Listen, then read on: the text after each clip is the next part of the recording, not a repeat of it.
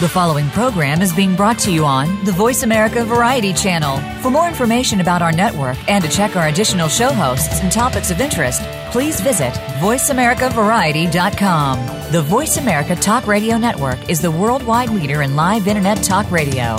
Visit voiceamerica.com. The views and ideas expressed on the following program are strictly those of the host or guests and do not necessarily reflect the views and ideas held by the Voice America Talk Radio Network, its staff, and management.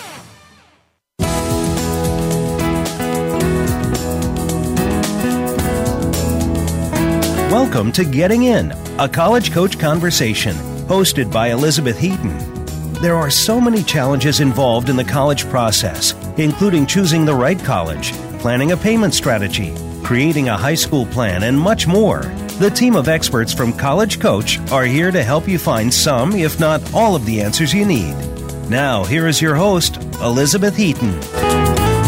Welcome to another edition of Getting In, a College Coach Conversation. I'm your host, Ian Fisher, back at it again from Portland, Oregon, home of the best donuts in the country. I just finished 3 over the last couple of hours and am feeling pangs of regret. They were really tasty, though. That's neither here nor there. It's September the 8th, third day in what has undoubtedly been a short week for all of our listeners. I'm still playing catch-up myself. And we finally arrived at the point where just about every senior is back in school. There's a lot that needs to happen between now and the end of the calendar year, and we're going to spend the bulk of our show today discussing a really important part of the college application process, finalizing your college list. To do that, I'd like to open up our office hours and welcome 2 guests to our Schools In Application Workshop series. First, say hello to Julia Jones, former Brandeis admission officer and current admissions expert at College Coach. Hey, Julia. How are you? Doing fine, getting over those donuts, but feeling pretty good. I'm jealous, I have to say. They sound amazing. They were great. I made it in time for the jelly today, which was awesome. And second, we've got Laurie Peltier, one of our indispensable finance experts and a former financial aid officer at Becker and Anna Maria Colleges. Welcome, Laurie. Hi, Ian and Julia. Happy to be here. Great. So, Laurie and Julia, you are, of course, no strangers to the show, no strangers to the challenges in building a college list. And we've got a lot of time this afternoon. We're actually going to use 2 segments to talk about the list, to discuss how a student might go through the process of putting it all together. And I'd like to try and help as many families as we can in the time we have. The way I want to do that is start with a hypothetical scenario. So let's imagine we have a student who's done very little college research to this point for whatever reason. We're not here to judge. Either they've been busy with summer work or summer school, or they've been putting off their college research for the last couple of months. They're now in a position where they know they want to apply to college, but they know very little about where they should send those apps. So, Julie, I'd like to start with you. How would you recommend that students start their college research on a much more compressed schedule than is ideal? Right. Well, and it's a great question, and I think that, and it affects more students than than I think maybe we think. And it's the good news is it's not too late. I think I sometimes have students that start working with me in the fall and are panicked because, oh my gosh, I really haven't done anything. And the reality is you can take a breath, a quick breath, but again, there's right. Definitely work that can be done, and in some ways you can take advantage of the fact that it is fall, and not only are high school students back to school, but college students are back to school, and admissions officers, fall is their recruitment season. So, their main goal in fall, and I know you know this, Ian, from having done admissions too, is I was on the road from the first week in September until Thanksgiving, talking to students. Sometimes I was talking to juniors and underclassmen, but the majority of my focus at that point was seniors, trying to get that, right. Get across, to them what my school is about. So I think for students, it's, the first step though is to think about, the same thing that they might be thinking about at any point in the time of just what are their priorities? What are they looking for? Sometimes, having a little bit of a later start, you've had a little bit more time in school. So in some cases, you may have more of a focus. You may know a little bit more about what you're looking for. You may know what you want to study. So, really thinking about what are the priorities, whether that's, major or you want to be close to home or you want to be at a big, sports school, really understanding and having that, taking that opportunity to to really understand what you're looking for. And then, in addition to starting to research a little bit and by looking at websites, I do think that you can take advantage of the fact that, colleges have a ton of information, a lot of opportunities to visit schools, and you can see colleges when students are in session. That's not something you can do in the summertime. So it's also a really good opportunity to do that. And as I said, admissions officers will be traveling. They may be coming to your high school. They may be coming to do a reception in your area. They may be even interviewing students, and really the whole their whole focus is getting the word out. And you can take advantage of that by, once you start to identify schools that you are interested in, you can then see if they're going to be in your area. Most colleges will post their travel schedules or where they're going to be, sometimes on their website. I always advise students, check your high school, your guidance office. If reps come to your high school, those schedules usually are posted in the first couple of weeks of September. So you can kind of identify schools that you might want to learn more about and visit, and take a half an hour during a study period during the school day and listen to an info session about a college that you maybe don't know much about, or that looks good on paper, and this way you can kind of get to know the school a little bit more. So in some ways it's taking advantage of the fact that it is fall, and there's a lot of information out there. Sometimes better information than there might be in the summer. Yeah, I want to sort of underscore something that you mentioned that I think is really, really great and incisive, which is that at this stage you might know less about colleges than somebody who started a year or two ago, but you know yourself better. You know better who you are, what kind of student you're going to be, what you're looking for out of your college experience. And so you may feel behind in that you don't know as many colleges, but you're not behind if you just sort of sit down and do some real serious thinking about factors that are going to be important to you, because you'll be in college a year from now. Whereas if you had started as a sophomore, it was still 3 years away and there was still a lot of development that needed to happen. So I like this idea of sitting down and really thinking about what your drivers and deal breakers and just priorities are going to be as you're going through this college selection process. That's going to really help you to know what to look for when you talk to college reps and go to college fairs and interact with people, because you've got sort of your antenna up thinking about what are the things out there that are right for you. Laurie, I want to ask you about financial aid and how that comes into this process. I mean, things are a little bit more real. We're getting close to having to pay tuition bills and really thinking in practical terms. But parents are also in a position where they might not know what the financial aid situation looks like for schools that their students are considering. How do we start thinking about family finances and how they fit into this research process in September of the senior year? Right. I was thinking as you were laying out the scenario, if the student hasn't done a lot of research at this point, I think it could go either way with the parents. Either the parents have a lot of money to spend on college and they're not concerned about the cost, and maybe that's why they haven't done a lot of research, or it's the opposite. They've got their head in the sand and they haven't even considered what it might cost and how they're going to pay for it. So I think it could go either way for those scenarios. I think there's two ways. One is spending some time doing some research and understanding that there are 3 different price levels for college. There's in-state public, which is around $25,000 a year if you live on campus. There's out-of-state public, which is about $35,000 to $45,000 a year if you don't live in that state and you live on campus. And then there's the private schools, which can be anywhere from $45,000. I've seen some up to $67,000 a year now for tuition fees and room and board. So if the family hasn't talked about or even considered how they're going to pay for college, that could definitely affect their list, because they're going to have to quickly decide what can we afford and where should we apply that, are there any schools that we could afford without any help, or are we going to get any help? So I think the net price calculators on the college websites are helpful, and maybe, doing that in conjunction, maybe the parents do the net price calculator as soon as the student says, okay, here's 5 schools that I think I'm interested in. Let's see what it would cost for us if I got accepted to attend that school. And is that a price the parents can handle, or, feel that they could borrow that amount of money? I think this triggers sort of a really interesting question that that parents and students ask me, both in relation to the colleges they want to go to from an experiential standpoint and in terms of financing. And the question is, how do we make sure we're not missing something? And that question from a student's perspective is, how do I know that I'm not missing some really great college that's going to be the best fit for me because I've never heard of it? And from a parent's perspective, it might be, how do we know that we're not missing the best scholarship offer out there? Julia, what would you say about that question of, how do I make sure that I'm looking at the right schools, that I'm not missing something from the standpoint of picking a school?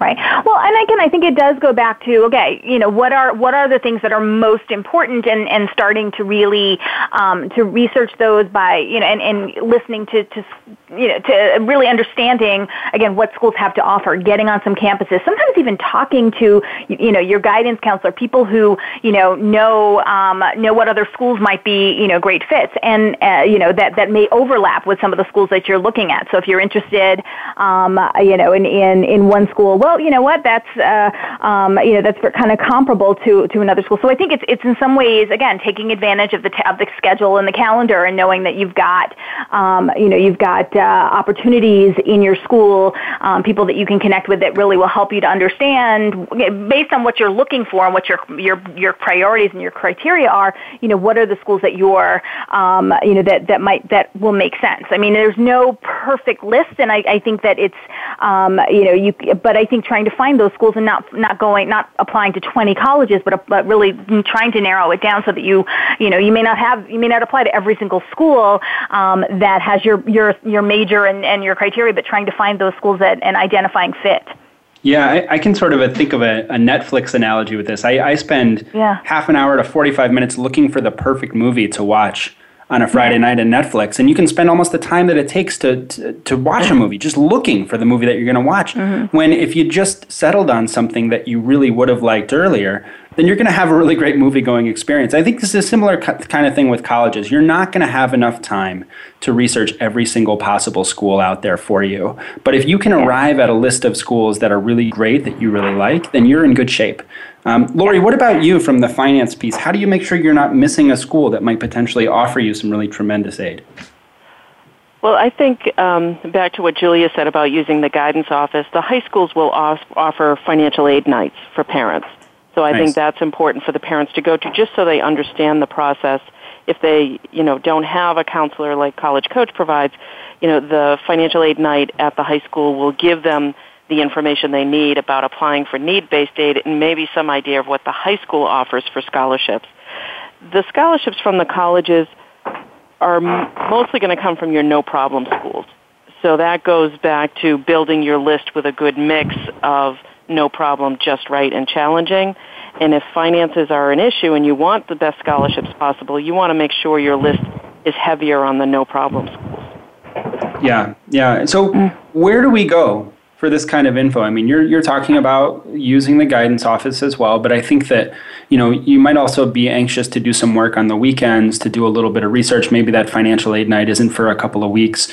Maybe, no colleges of interest are coming to visit my high school campus for a couple of weeks. What are some resources that we think that parents and students can use to start this research process right away, this weekend, from their own homes, to help them advance this conversation and figure out what their list should look like? I think, again, there's some really great online resources, resources where you can at least initially start to just, search by basic criteria, location, major, so College Board, Princeton Review. Those are really good sort of search engines where you can not only determine, again, are these schools that fit just in terms of the basics, and also you can start to look at acceptance data and, is this a fit for me? Can I get in? And start to compare those too. And then I think it's looking at the college websites. A lot of times too, colleges will have a virtual tour on their website. It's not a substitute for a visit, but at least you can get a feel for what does the school look like. Are there, kind of doing some work, and that's something you can do over the weekend at 11 o'clock at night if you are so inclined. So it's a little bit of, again, doing some initial kind of recon to, and then that might help to determine, okay, if I know that, University of Maryland, the rep is going to be in my school on Tuesday. Well, you know what? I'll take a look on Sunday morning and see what their website looks like and see if it's worth, spending a little bit of time learning about the school. Is it, does it have my major? Does it have what I'm looking for? I like that. And, it's also sort of one thing that you can do as a student is start to make a list of questions of things that are really important to you. What do you want to know about a college? What would help you to decide what the best place is for you? And then you can actually email those questions to admission offices or ask for contact information for a student worker in an admission office to get a perspective of a student that would be not quite a tour, but similar in terms of providing you with, a firsthand account of what it's like to be a student on that campus. What about you, Laurie? What are some good resources to help identify financial aid? Are there places you can go to get a sense of scholarships online, or is that information generally hidden from the applicant pool? I wish there was a one-stop shop for scholarships, merit-based scholarships, but I do recommend the collegeboard.org website every day to families. If you're looking for data about what does it cost? If you want to just find what is the current cost of tuition fees, room and board, it comes from the College Board. It's very easy to find. And once you know where to find the information for one school, you can find the information for any school. You don't have to go searching through pages and pages of a college website because the colleges are not going to put their costs on the home page. So the College Board website will have their cost. It will have what's required for financial aid. It will have the deadline dates for the financial aid applications, has historical data of what their average financial aid package is and what the breakdown is, how much is grants and how much is loans, so you can kind of tell whether the school gives good financial aid packages or not. And then there is a tab for scholarships. Some schools don't put data there. It's all a matter of what they report to the College Board. But I'm finding that more and more schools are putting information there, like if they have a presidential scholarship for kids who are in the top 10% of the applicant pool, it will say, that they have that and how much it is and how to apply. So at least it gives you some preliminary information, so then you can go to the college website and maybe research their scholarships a little bit more. Good. I think that's nice. And so we're talking a lot about really great ways that you can get to know colleges from where you sit. What about sort of visiting at this stage? If I'm a student that has no idea where I want to apply, is there merit in trying to visit a college that is close to my house or doing some sort of a trip, within the next couple of weeks, or should I wait to see what my list shakes out and looks like before I go set foot on any college campuses? Well, I do think that you obviously want to look at, you have a limited amount of time and resources at this stage in the game. So, visiting every college is not feasible, even if you wanted to. So, and I don't think, but I do think that there is learning about a school that's probably the absolute best way to really get a sense of fit. And more schools, as I know, that has been talked about on this show before, more and more schools are tracking interest, or not more and more schools, but quite a lot of them do. In other words, they take into account that, what your contact has been and if you visited, and sometimes that can be, part of the admissions decision. So I think it's sometimes good to at least not leave all of your visits till after you've applied or after you've been accepted. But, trying to understand, okay, maybe starting locally and seeing if there is a school, if you're applying to your state, local college, definitely get on the campus. Again, it's fall is kind of the optimal time in some ways to visit. The weather's decent. It's, students are just back, so they're not studying for finals yet. And I think it's a really, it's a good time to be visiting. And most colleges have open house programs, events where it's not just you go and take a tour, but they have sometimes, it's an all-day affair where you can have lunch with a student and meet with faculty and, learn all different aspects of the school. So in some cases, I do think for a school that looks really interesting that you do have, a real connection with, at least from what you've researched online, and they happen to be having an open house and you can kind of work it into your schedule, it's definitely worth help. And you can learn more about your list and yourself, and again, helps to find out perhaps what other schools are out there and what other options. So it does help in the process, even though the reality is you can't visit every school at this stage. Laurie, is there any added value to a conversation you might be able to have in person in a financial aid office on a campus versus what you can learn online? And how might I get at that value while I'm visiting? That's a good question. I would say if you have a really unique situation, maybe one of the parents recently lost their job or they're taking care of a grandparent or a grandchild or something. So if they have a unique situation and they want to know how the financial aid office will handle that, then a visit is fine. Honestly, the financial aid office is not the type of place you just drop in and tell your story. They don't really like that too much. It's just you can't be put on the spot like that. No one's going to say, "Okay, right. I feel bad for you. Here's $10,000." But imagine that. I do think an open house. When I was on a college campus as a financial aid director, I would have to present at the open house and talk about our process and our aid packages and everything.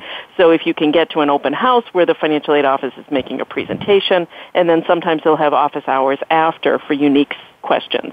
But just dropping in, I don't think you're going to find anything more than you would find on the website or in just the normal financial aid process. I would say from my own experience, I live in Massachusetts. My daughter wanted colleges on the West Coast, and we just decided financially it was too much to travel to the West Coast to visit schools when we didn't even know if she would be accepted. So they were still on her list. She still applied, but we waited until she was accepted to go out and visit them. So right, and I think you've got to be sort of smart about how you do that, right? So you're not going to probably travel all over the country just in a period of a month, but if you can get to somewhere a little bit close by that maybe you're considering or that provides a unique opportunity that gives you some insight into college in general, I think that's worthwhile. So this is all a really good start. I think it's a great opportunity for students and parents to begin the conversation if they haven't already. We're talking about online resources, ways that students can sit down and really think about what factors are going to be important to them, how they can make use of colleges, whether it's through a visit or through some sort of contact at their high school campus or over email. When we come back, we're going to take a quick break. Julia, Laurie, and I will discuss the next step after you've completed your research. So how you narrow that college list down to your finalists where you're actually going to apply. So don't go away. We'll be right back.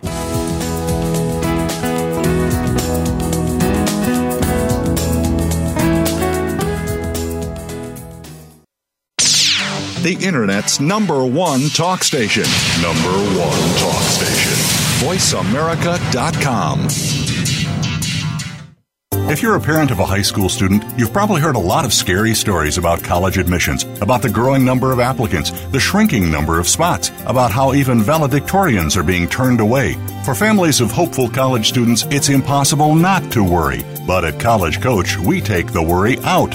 Our advisors are former senior admissions and college finance officers from all over the country, so they can give you advice that nobody else can about what classes to take, how to prepare for standardized tests, what options are available to pay for college, and most importantly, what admissions officers are looking for when they read an application. We've got more than 15 years of experience and a track record that's helped every single student get into college, most into their top choice schools. So make the decision to come work with College Coach and start your child down the road to the decision that really matters, the one in the envelope that says yes. Visit www.getintocollege.com/getting-in.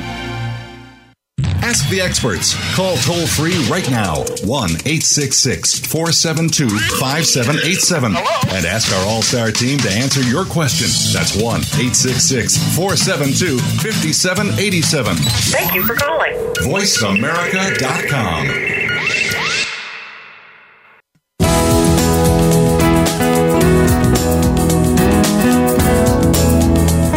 You are listening to Getting In, a College Coach Conversation.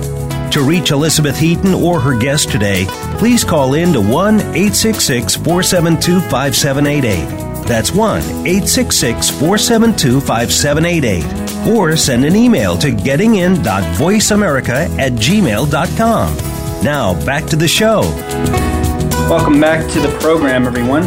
Over the last 2 weeks, we've been running a back-to-school contest for our listeners and our Facebook fans. There's still one more day for you to enter, and entering's easy. Point and click to facebook.com/collegecoach, At the top of our page, you'll find the contest post. Look for a picture of a sweet backpack and an insulated water bottle, headphones. All you need to do is comment below the post asking us a question about college admissions or college finance, which we'll answer on a future show. I've also been giving short answers to all the admissions questions right there on Facebook, so you can go and see what that conversation looks like. Tomorrow, Friday, September 9th, we'll select a grand prize winner of that backpack, Beats headphones, 30-minute free consult with one of our admissions experts, so there's still time to enter. And with that, we are back to the college list. Laurie and Julia, if the first segment covered list building, I think it's fair to say this segment's more about list finalizing. So let's talk about how we go through the process of taking the contenders and narrowing it down to the final handful where we'll apply. My first question to both of you is, what number of schools are we aiming for? Is there a magic number? Julie, I'd like to hear your admission perspective, and then Laurie, a little bit of how you might change that depending on different financial circumstances. So, Julia, where would you start? Yeah. I don't know if there's one magic number, but I do think there's a range. And I think when I work with students, I usually advise them, think about it between like 7 to 10 schools. And I think for some students that sounds like ridiculously low. Some students it may sound really high. And I think that it's, the trend I think has been over the years that you get to students applying to like 15 plus schools, and that's kind of, cumbersome, and I don't think it's particularly effective. I think that if you're really looking at schools that are genuine fits, for you, that really match your priorities, match your interests, in some way, they don't always have to be the same priorities. You may have different schools on your list for different reasons, but that they all really should be good, solid fits in some way. I think it's really hard, and I've yet to find students who can find more than 10 schools that really are good matches. When you start to go beyond that, I really feel like you're adding schools because it's a name that you recognize, or it's got some factor that may not really have much to do with anything. So I think that and I know there's some elements of balance, trying to make sure that there are schools that do have different selectivity, so that you're not all applying to all of your 10 schools, or not all reach schools, or all safety schools. I think you do have to have some balance in terms of selectivity. But I think so if you're doing even as few as 7 schools, as long as you have a couple that I think are reaches, where you're stretch schools where you're a little bit below the average accepted applicant, a few schools that we like to call just right, where you're kind of right on par with the average accepted applicant. So you have, a 50% chance or greater of getting in. And then at least 2, and this is my deal breaker for students that I work with, you've got to have at least 2 schools that are no problem schools. And those are schools where you are above the average accepted applicant. And so, again, you have probably a 90% chance of getting in. Yeah. So however you balance that, but again, if 7 is 232, but you have you've got to distribute it between those 3 categories. That's pretty consistent with what I tell my students, and especially considering that time is a limiting factor here, and the amount of time you have to be able to fill out all these applications at high quality in terms of the work that you're putting in. More than 10 is really hard to do, especially if you sort of sketch it out and take a look and see the number of essays you might have to write, or the number of additional pieces of content that you have to put together to apply. Laurie, what about you? How might that list change? Does 7 to 10 sound pretty good from a financial perspective, or would you advise fewer or more depending on a family situation? I would have different scenarios for different family situations. If money is tight, every application can be as much as $75. Yeah. And then there's a fee for sending your SAT scores. So, it can really add up quickly if you've got 10 schools. That's a lot of money. And then you're also traveling to visit those schools and things like that. Also, time, I think, is important, like you said. I'll use my own son as an example. We worked with Julia, and we determined that for him, Carnegie Mellon was a challenging school, but had a great business program that he was very interested in. But then when he saw the extra essays that it required, and he knew it was a challenging school, and he knew he wouldn't get merit aid there, it was like, you know what, I'm going to take it off the list because he's lazy. But, so the list today. can be shaped a number of ways, because of money, it can be because of time or effort required. And if money is an issue, the safety schools or no-problem schools where the student has an above-average chance of getting in they also have above average chance of getting aid. Merit aid. So if you really want to get the biggest discount possible, having maybe a higher ratio of your schools being in that category versus the challenging category would improve your chances for getting merit aid. Also, the other issue is having at least one safety school, one school where you know you can get in and you know you can afford it even if you get no financial aid or no merit. For a lot of families, that might be a community college or the local state school and living at home. But and it may not be urgent that you apply to that, but you never know. You're applying in October, November of senior year, but you don't actually go off to school until, the next August or September. So I'd hate to be a doomsday, but, I said to my kids, if something happened to mom or dad, or you broke your leg, or the house burnt down, something tragically happened, where would you go to school? You're not going to go to California if something bad happens. You're going to stay close to home.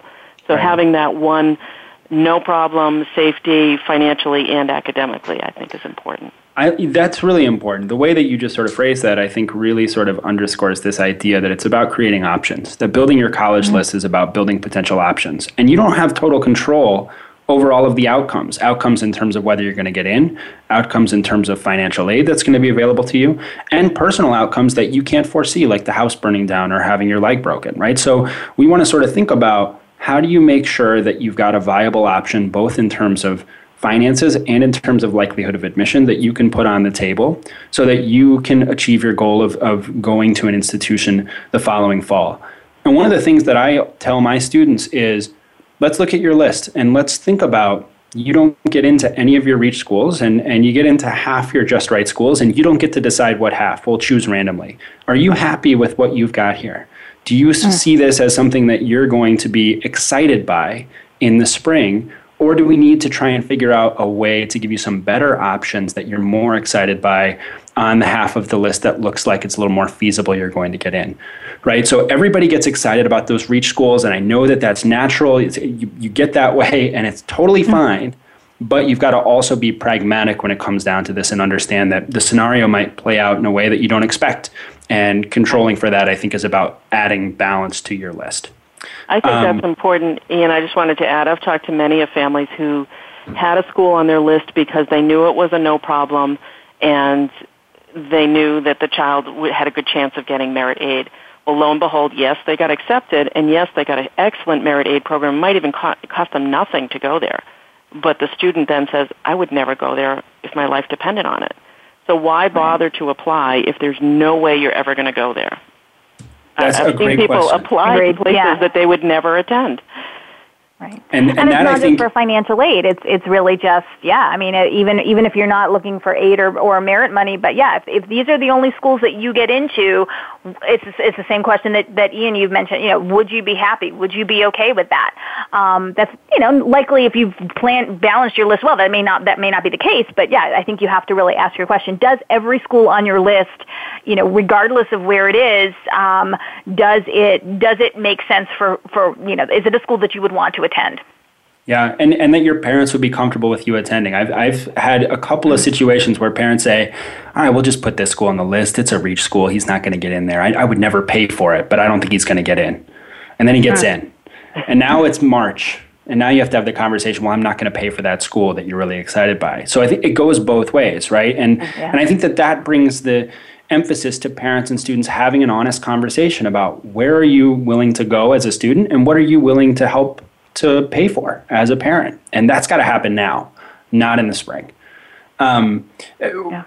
Where do you, when you're working with a student, but both of you in terms of students that you're counseling, are there sort of things that you require them to have? Is there some sort of essential quality that students need to have in terms of all the schools on their list? Are they looking for something? I mean, Julia, you said places you might want to attend. Anything else that you might add that students should be thinking about as they're finalizing that list?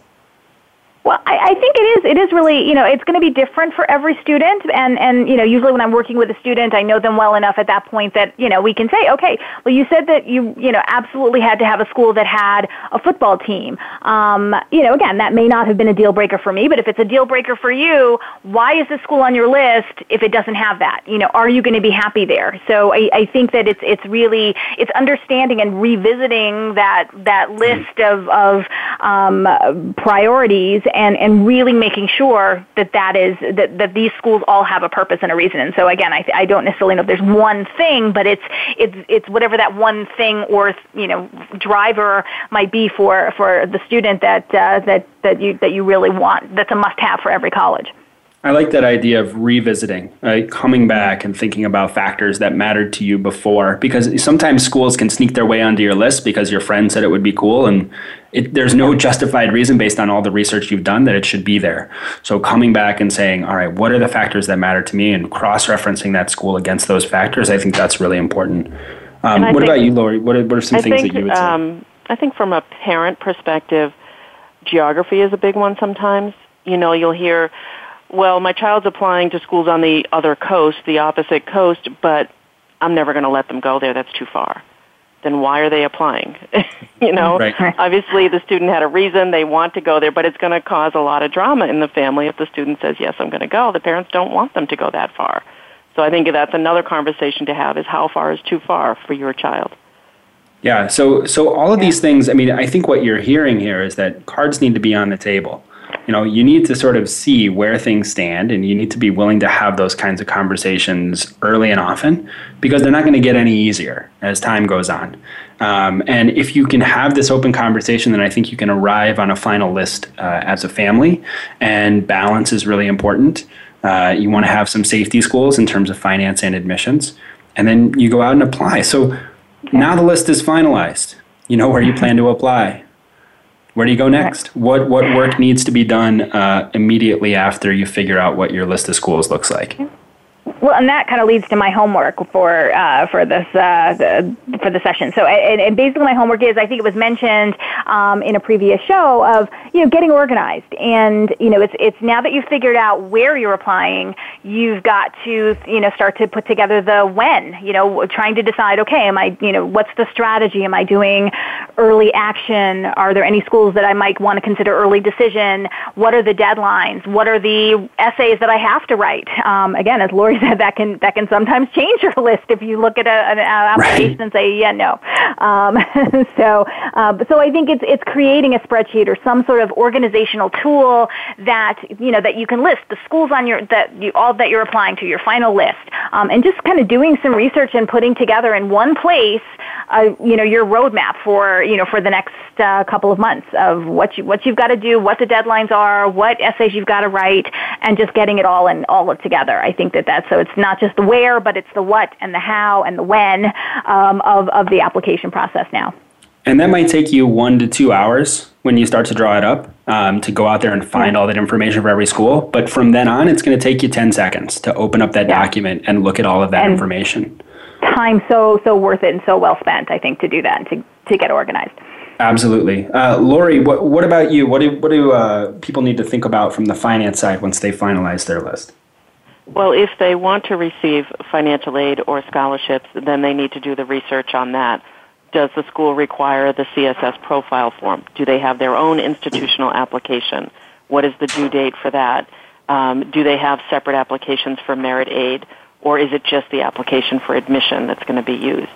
And sometimes it's rare, but there are schools that, in addition to financial aid applications, they have an application for merit aid that might have a separate essay or even an interview. So sometimes there's a lot of extra work to be a scholarship candidate. And keeping organized, having it on the same Excel spreadsheet as the admissions data so you can cross it off.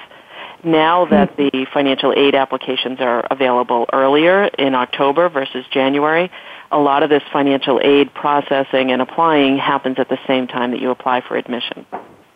Gotcha. So parents have applications to fill out just like students do, and you can both make sure that your kids and your parents are holding up their end of the bargain as you're working through this process together. The one thing that I'd add on top of Julia's piece of homework is that if you feel so inclined, I would recommend getting a calendar and drawing out a schedule of when you're going to work on all those essays. So once you've got them laid out, then say, okay, how long do I need to spend on each essay? About how many words can I write each week and edit? And then draw that out for yourself and be honest with yourself and stick to that schedule. Because if you're applying to 10 schools and they all have a supplemental essay, that's a lot of writing that you're going to have to do alongside your homework. So making sure you've got that all put together, I think, is really, really crucial in visualizing what this roadmap will look like through the end of the fall. Any other final words or thoughts on the college list in the couple of seconds that we have left? I think it probably goes back to what I said in the beginning, which is, you can take a breath. It's, even if you've done, haven't done anything, or if you're, worried because, you're not sure of your list that's almost final, it's, there's still time. And I think, again, you're definitely, fall is the time when all of this starts to come together. So I think it's, take a breath, but don't, take a nap. and it'll happen. That's great. Anything from you, Laurie? I think that nowadays with the net price calculator, it gives families a much better idea of what schools they can afford. So don't go into it blind. Look at, and be realistic. Do the net price calculator for each school in the list so you're prepared for that shocker in the spring of how much each school is going to cost after financial aid. Perfect. Thank you, guys. We covered a lot of material today in our Schools In segment, and thank you so much for your help. Great. Thanks so much. Yeah, thank you. When we come back, we'll be taking a trip across the pond to discuss the Cambridge educational system, so grab yourself a spot of tea and join us after the break.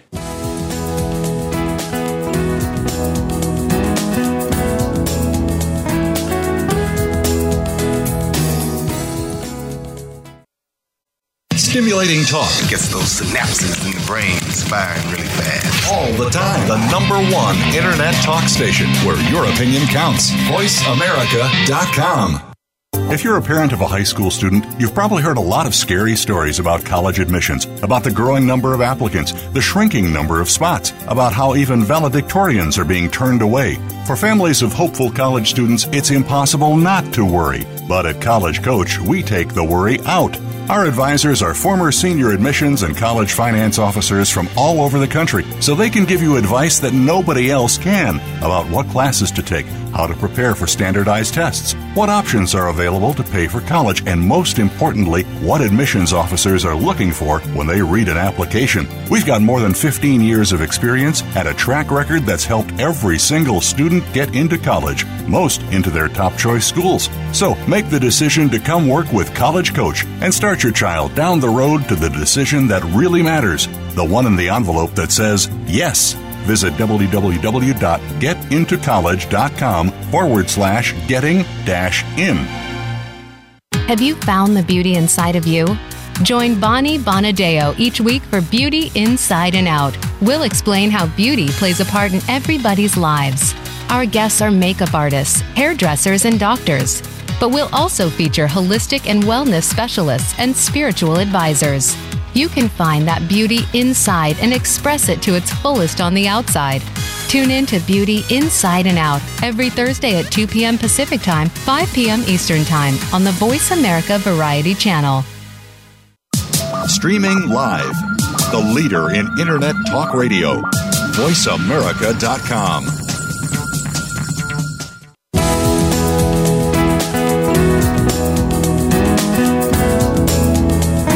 You are listening to Getting In, a College Coach Conversation. To reach Elizabeth Heaton or her guest today, please call in to 1-866-472-5788. That's 1-866-472-5788. Or send an email to gettingin.voiceamerica@gmail.com. Now, back to the show. Welcome back to the show. My final guest today is Zaragoza Guerra, former admission officer with MIT and Caltech, and an expert in many different curricular offerings, among other things. Welcome to the show, Zaragoza.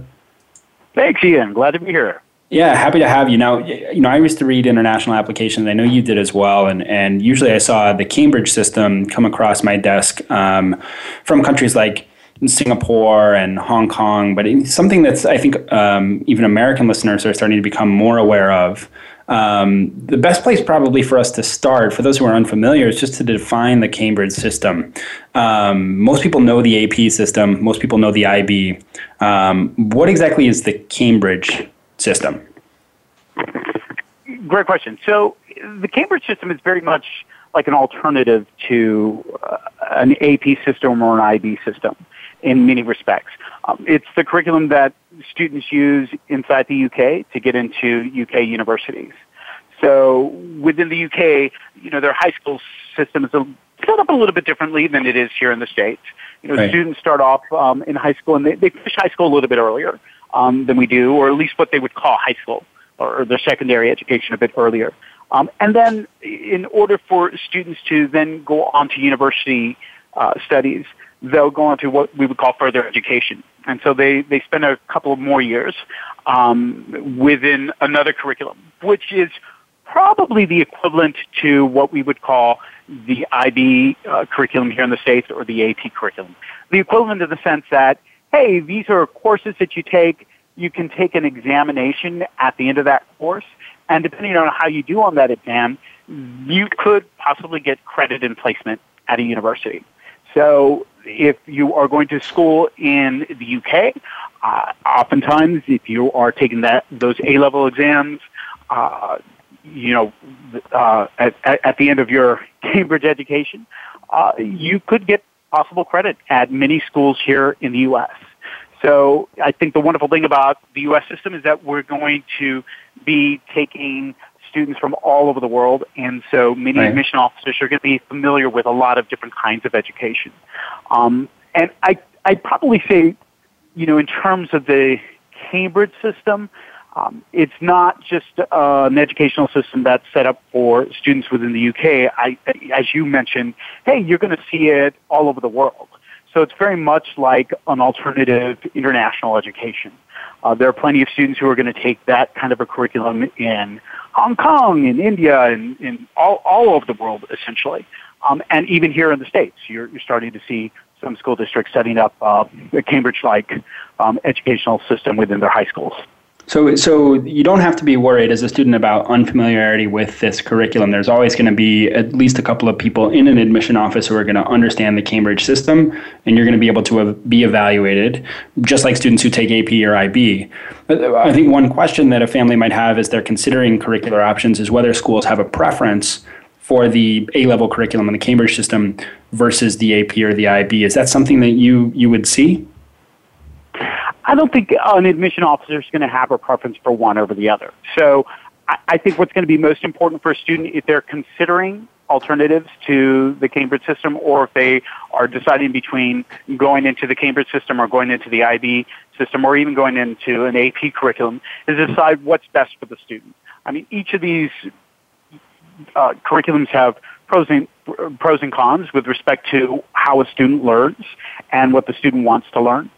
I would say, the Cambridge system provides a lot of flexibility for students.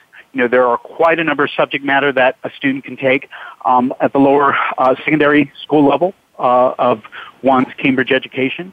In terms of, most students are going to be taking, 6 to 8 to 9 different subjects, okay, in a variety of different areas. When you advance in the Cambridge system, let's say you're now taking the AS and A levels, you're pretty much taking 3-4 courses for the most part. So you can pretty much start going into a little bit more depth with respect to the education. I think what makes it a little bit different is that it's a little bit more writing-based. It's a little bit more deliberative in contrast to, let's say, an AP curriculum where you're taking tests that are a little bit more multiple choice, in nature. In terms of the Cambridge exams and the kind of education that you're getting there, it's going to be a little bit, as I said, a little bit more deliberative. It's going to require a lot more writing and so forth, especially in those examinations. And that depth versus breadth, I think, is an important difference. The IB curriculum, full IB is 6 different subjects, usually with an extended essay, and then there's also the theory of knowledge class. And the AP, you're going to find that as a part of your normal school day, which is going to be 6 or 7 different courses. So, the Cambridge system is going to be much more focused on those, 3-4 major areas that you choose as a part of that curriculum. And this is something that you're starting to see more frequently within the U.S., that it's starting to be offered by more high schools here? It is starting to be offered here in the States. I would say if you were to ask me, 10 years ago, most people would say Cambridge system, mostly international. You're going to see it outside of the States. I would say, some of the areas of growth in terms of the Cambridge system are happening probably in Florida, probably in Washington State as well. Yeah, Washington. Florida, saw a huge growth in the IB curriculum, so it's probably not a surprise that you're also going to see growth in, let's say, the Cambridge system. When you're talking about it in the U.S., they usually refer to it as kind of the ACE program, which stands for Advanced International Certificate of Education. So it's kind of called the ACE program here in the States.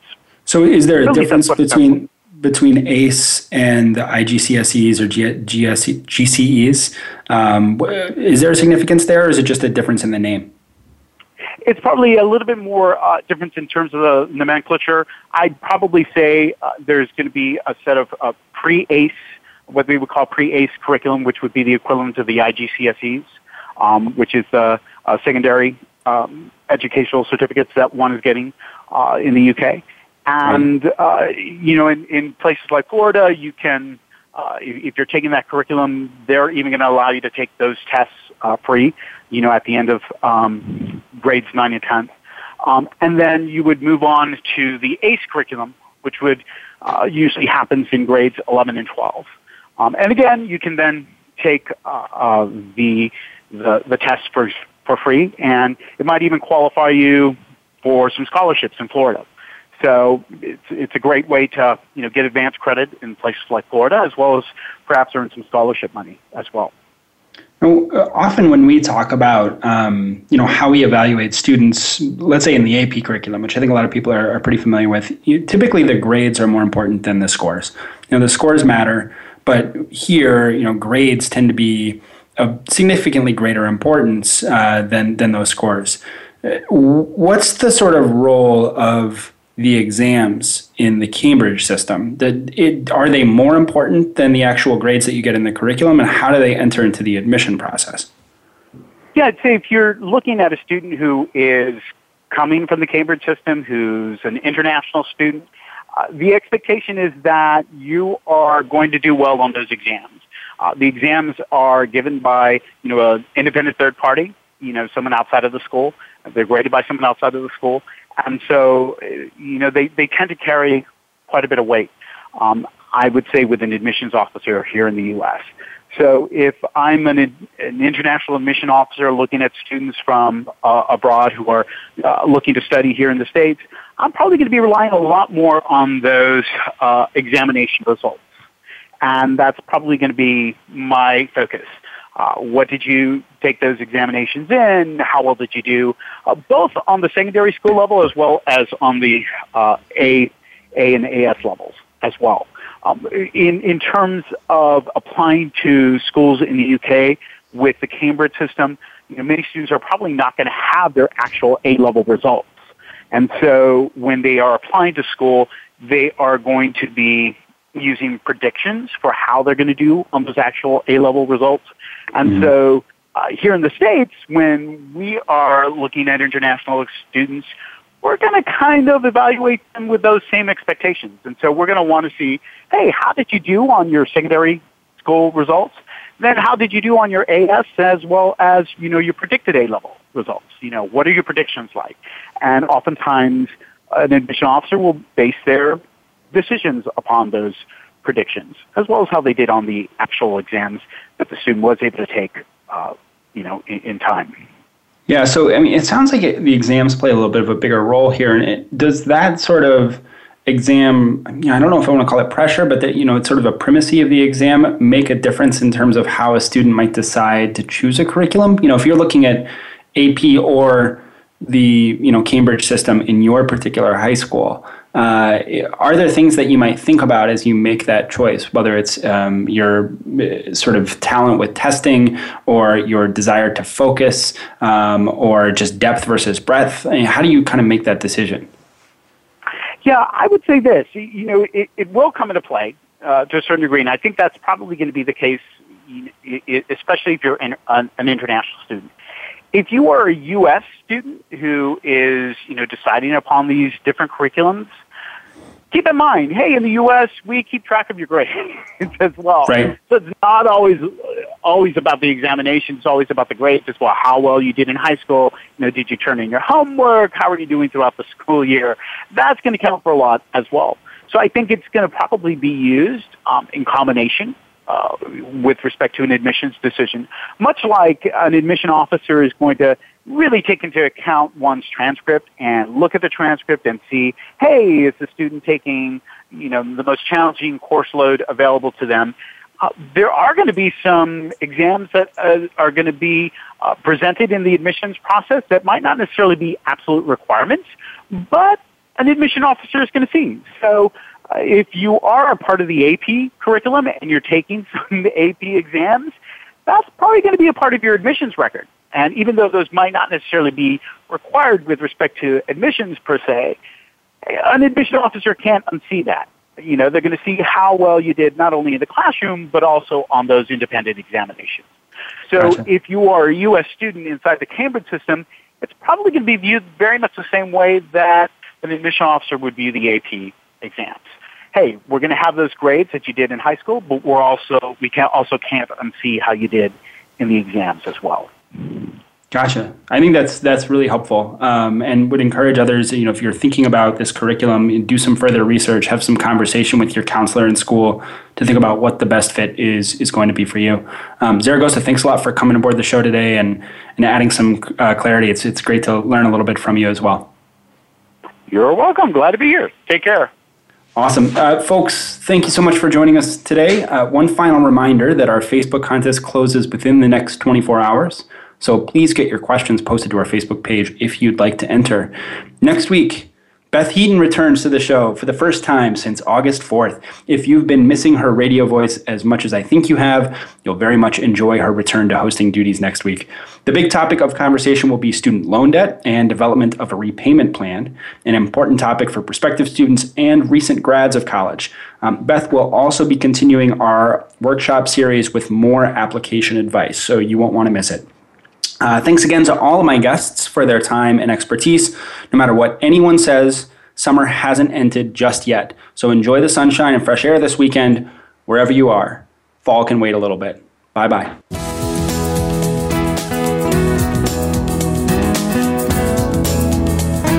Thank you for tuning in to Getting In, a college coach conversation, hosted by Elizabeth Heaton.